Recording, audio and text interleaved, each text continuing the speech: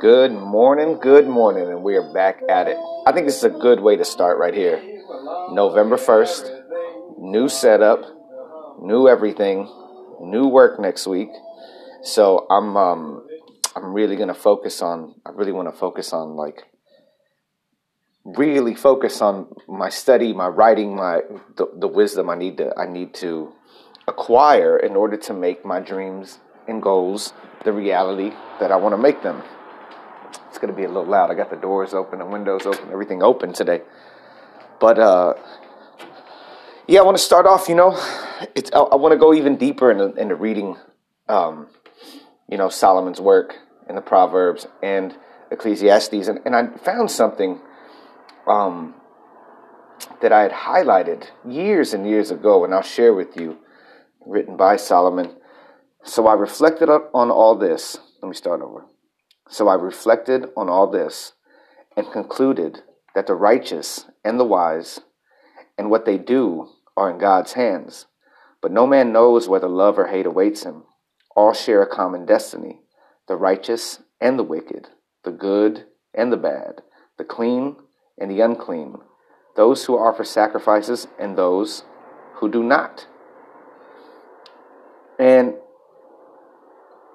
it kind of, and after all that, there's another part that's really highlighted. It's like, go eat your food with gladness and drink your wine with a joyful heart, for it is now that God favors what you do.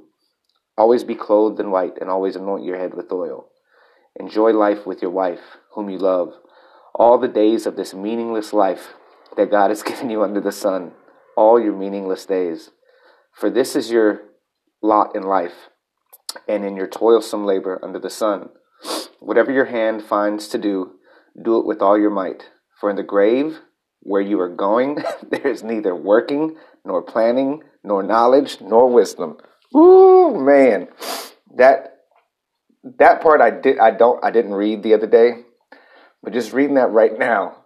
And it goes a lot like with Marcus Aurelius, with him saying, quit pretending you have 10,000 years to live. And I think, when you got a mind like mine, you kind of believe you have a lot of time. You kind of believe like this is going to last forever. This is, like even in my mind, this pain is going to last forever. This sadness is going to last forever. This loneliness is going to last forever.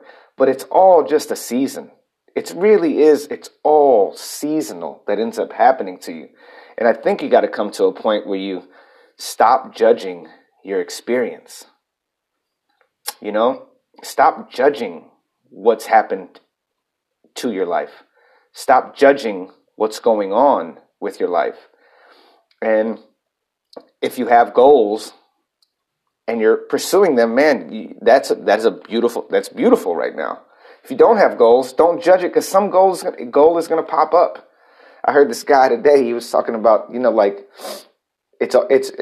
was talking about seasons, and sometimes you're out of work, and sometimes you got work. Sometimes you're out of love. Sometimes you have more love than you can imagine. So but it really is where your mind's at and how you're judging it. And then this other great thing I heard today was like, if you think about a tree that bears fruit, the tree doesn't come to you. You go to the tree for the fruit. And I'm thinking, and I thought about that with my work. And just, like how I've been so, I haven't been committed. Like it's almost as I feel I beat myself up because of my lack of commitment, and then because I'm lacking commitment, therefore I'm just like, well, whatever. You just suck. So that's what it's going to be. Instead of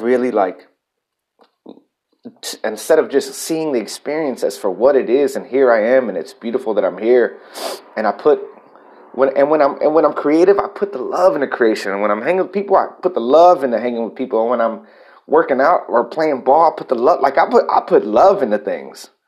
So why do I judge? Why do I judge it when I'm not the goal for today is to stop judging the experience. Stop judging the experience that you're at the job you really don't want to be at. but experience the beauty around. Like today, I'm gonna do that too. I got to go to work, and I know I've been saying, I want to get out from the bar, but also I'm really grateful for I'm really grateful for it. I'm really grateful that there's work. There's work there,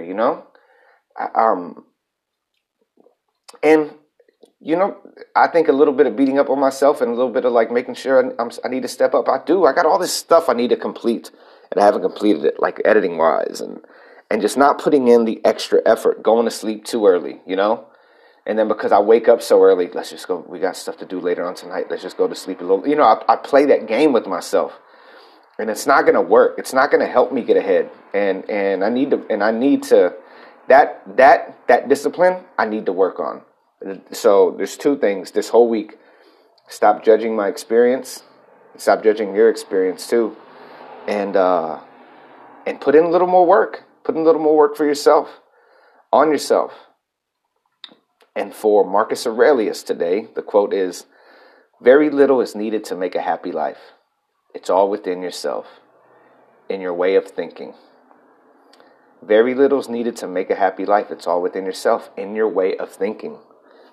And I'm just trying to overcome my thinking, my stinking thinking that they say. And I know it's not always roses and wine and fun. That's not a part of life. Like I get that 100%. But I also get that another part of life is me not being my worst enemy in my head.